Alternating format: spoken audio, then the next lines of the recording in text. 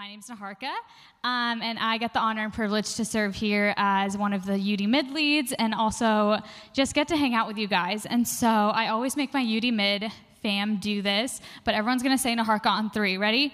1, 2, 3.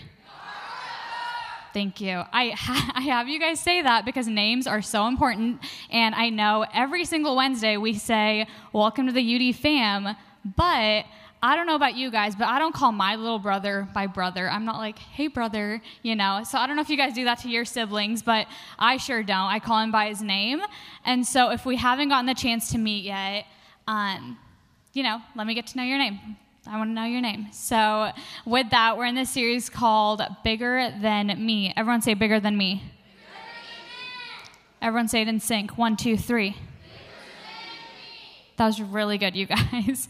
It's this concept that the world we're living in, the life we're living, that Jesus is bigger than that. That Jesus is bigger than me, that my faith is bigger than me, my prayer life is bigger than me, my prayers are bigger than me.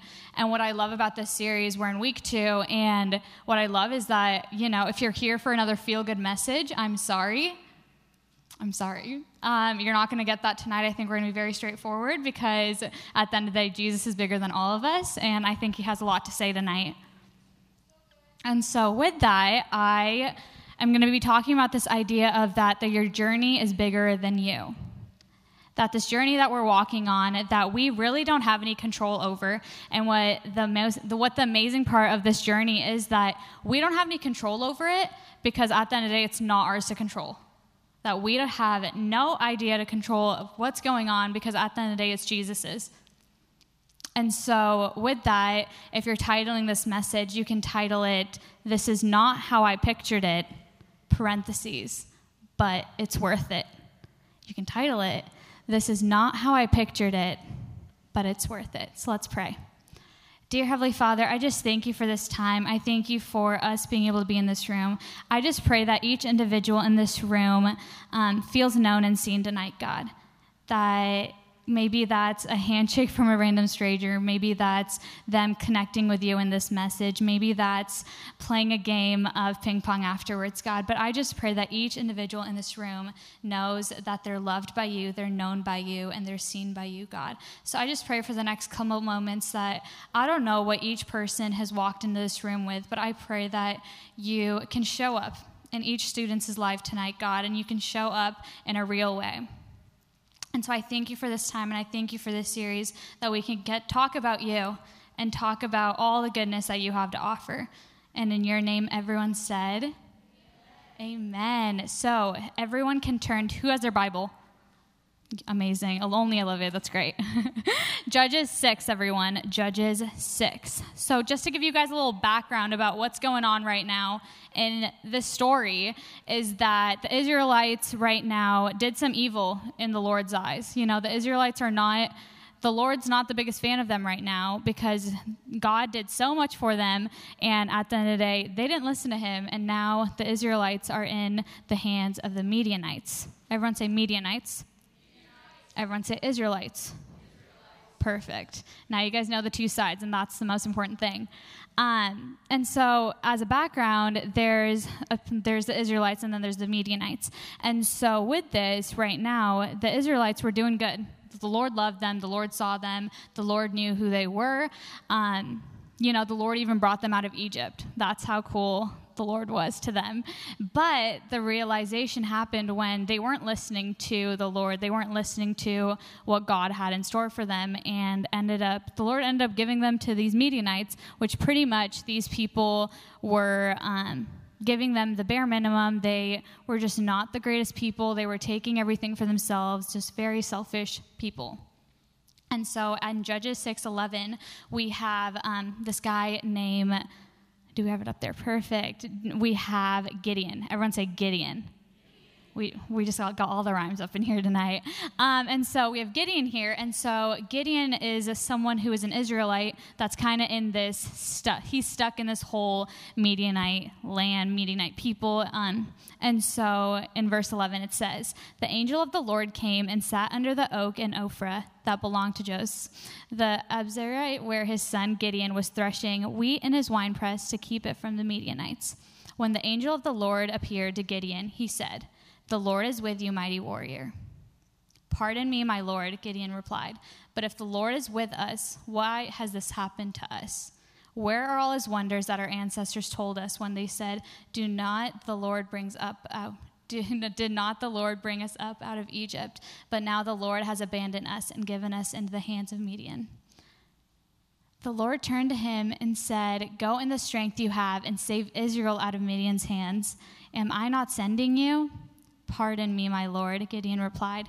"How can I save Israel? My clan is the weakest in Manasseh, and I am the least in my family." The Lord replied, "I will be with you, and you will strike down all the Midianites, leaving none alive."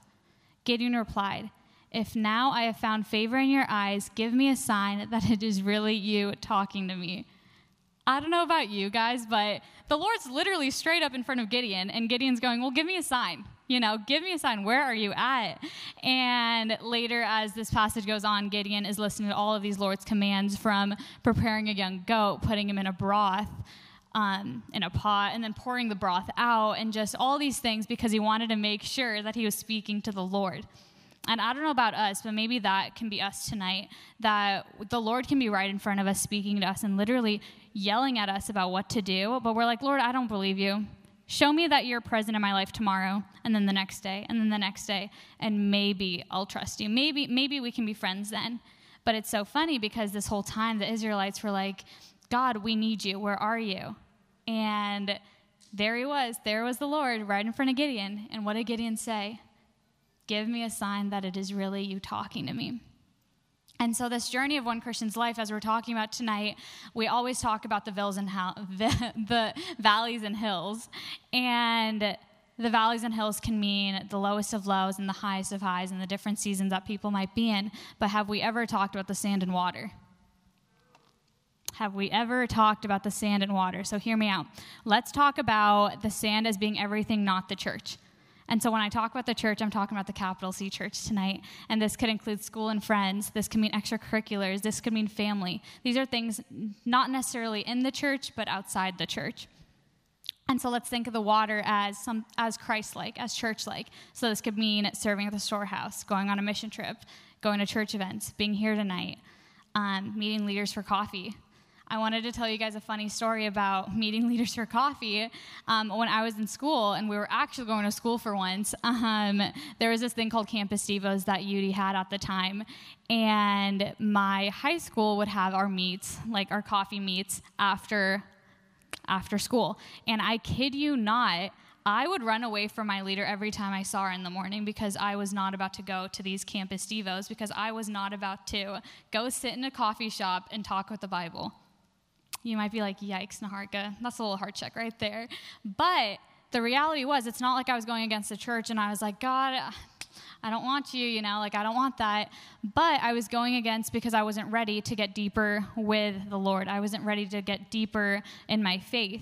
And so I was running away from the one thing that was allowing me to step back in and go deeper in my faith.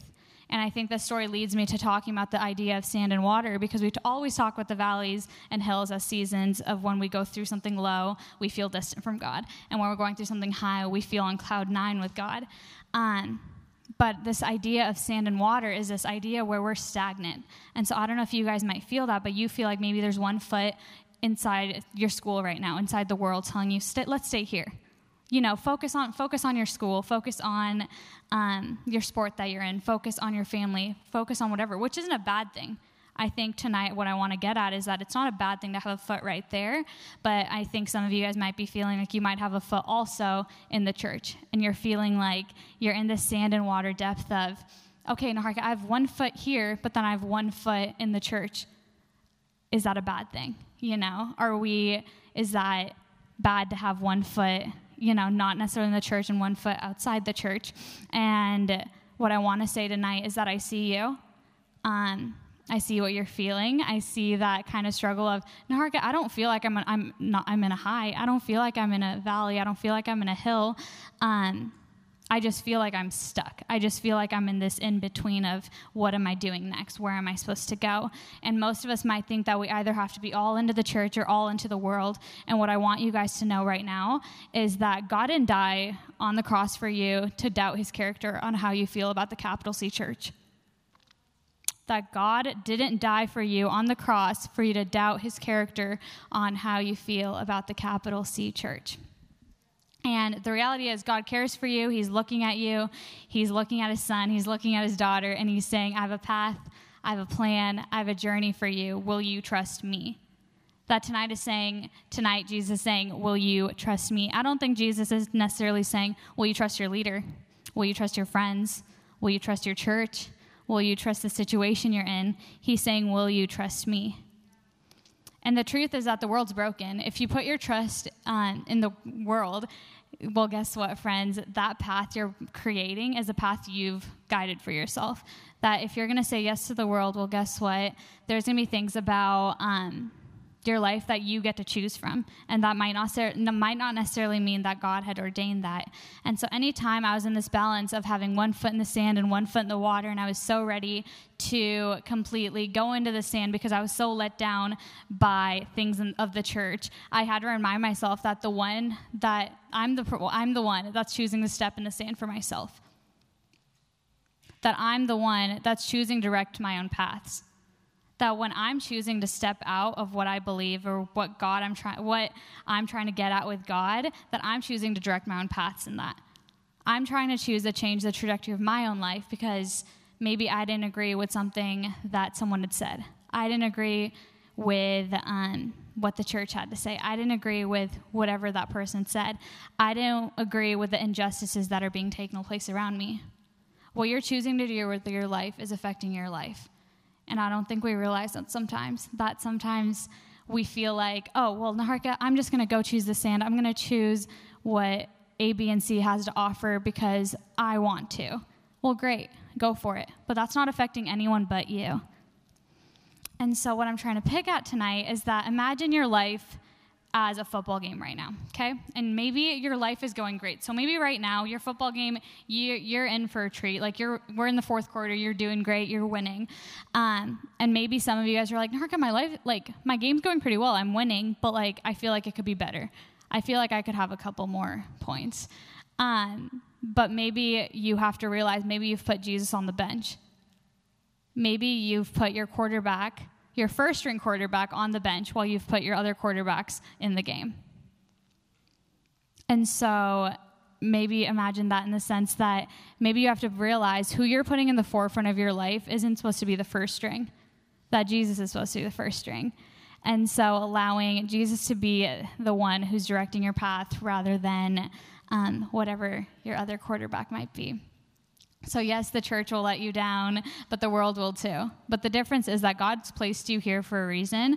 God's placed you here for a greater call.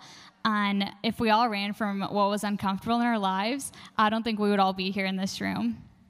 I don't know about you guys, but if the minute I ran away from things that I wasn't feeling, or if I ran away from something that I was uncomfortable with, or if I ran away from something that I didn't feel like was right, I wouldn't be who I am today. We wouldn't have the calls on our lives we would have if we didn't stay in the uncomfortable. And so as we go into Judges 7, 1-7, right now Gideon is preparing for battle against the Midianites. And you could say he's a little uncomfy right now. You could say that, backstory with this, Jesus pretty much told him, I don't care how many men you have, you need to have less men than the other people you're fighting. Are you kidding? Why would Jesus tell him that? And so in verse 1, it says, early in the morning, Gideon and all his men camped at the spring. The camp of Midian was north of them, in the valley near the hill of Moreh. The Lord said to Gideon, you have too many men. I cannot deliver Midian into their hands, or Israel would boast against me. My own strength has saved me. Now announce to the army, anyone who trembles with fear may turn back and leave Mount Gilead. So 22,000 men left, while 10,000 remained. And you might be like, okay, 10,000 is a good number. That's all right. That's good. But here, It gets better. But the Lord said to Gideon, there are still too many men. Take them to the water, and I will thin them out for you there. If I say, this one shall go with you, he shall go. But if I say, this one shall not go with you, he shall not go. So Gideon took the men down to the water. There the Lord told him, separate those who lap the water with their tongues as a dog laps for those who kneel down to drink.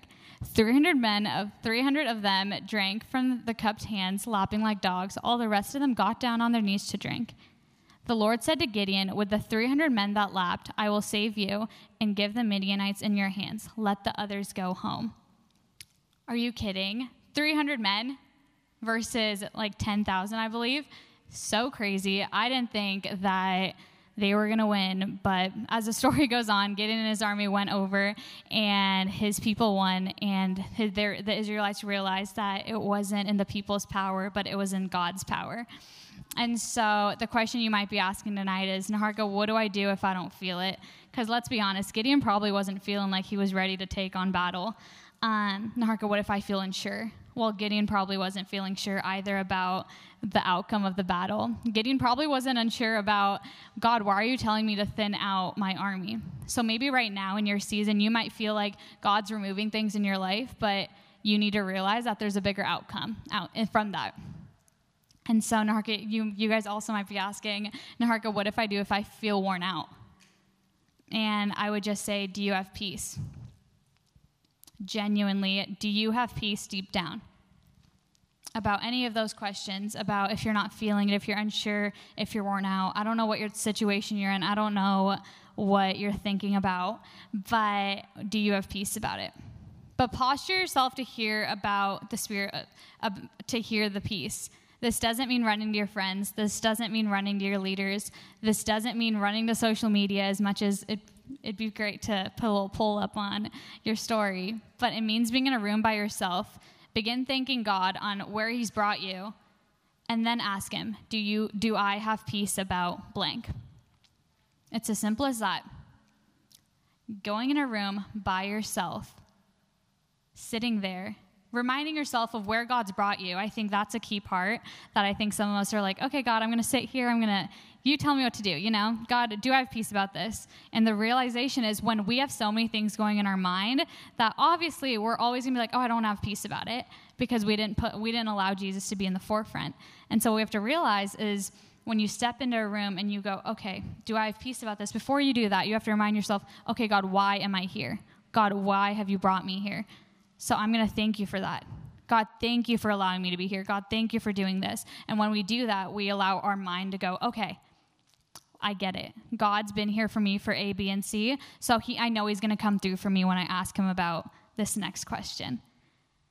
And so with that, I thank God every day that I chose him, that whenever I felt like I was in between the sand and the water, that I still chose him on the days I wanted to be done. And in this room, I can vividly remember those moments. At the time when I was a student, this stage wasn't this high. It was the lower stage. And I would vividly remember when all of us would be in the front worshiping, and I would stand right there. And it was maybe 4 weeks into me coming to youth for the first time, and I had no idea why I'd be coming. I would literally be here raising my hand, not knowing why I was raising my hand, standing around these people that I had no idea who these people were. And I came in one Wednesday just really confused on what was going on in my life. Why is God bringing me here? And I would ask him that. And then 3 days go by, and I found out my grandpa passed away. And from there, I still came back the following Wednesday, stood right there where I normally stood, and I had to thank God right there. I thanked God because he was here. He knew that the things that were going to happen in my life already before I even was in this room. That he knew I needed community around me before that low hit. And so what I'm here to remind you guys is that at the end of the day, I don't care what was going on in my life, but in that moment I knew God was present because I knew deep down inside I had peace about it. And there was a moment on a Sunday service that I remember that I was sitting around the same area right there. Maybe I liked the left side. The lighting probably hit a little different there, but it was around the summertime, and it was maybe 3 weeks before summer camp. And I was sitting there and I was just watching the service happen. I think it was announcements. And I had this weird tug on my heart about camp. They hadn't even started talking about camp yet. And I was like, I need to go to camp. And I was like, that's weird. I don't know anyone going to camp. I'm not about to go. And in that moment, I remember leaving that service and running to the fireworks stand and going, Michaela, I need to go to camp. I don't know how we're going to get me there, but I need to go.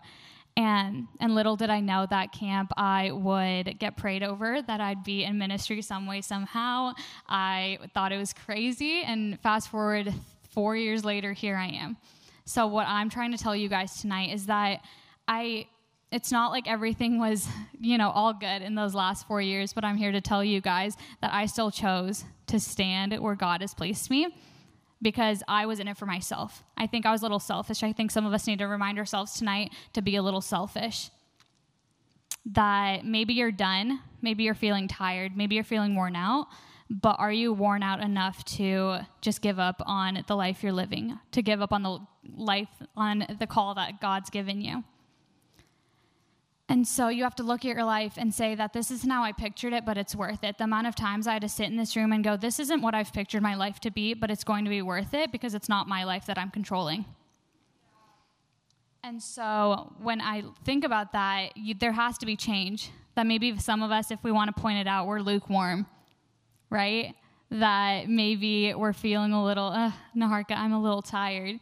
And so think of it this way. If you're lukewarm, if you're trying to get hot, you have to turn on the heater, right? But if you're trying to cool down a little bit, take your jacket off. So there has to be that change. So what's that change for you tonight?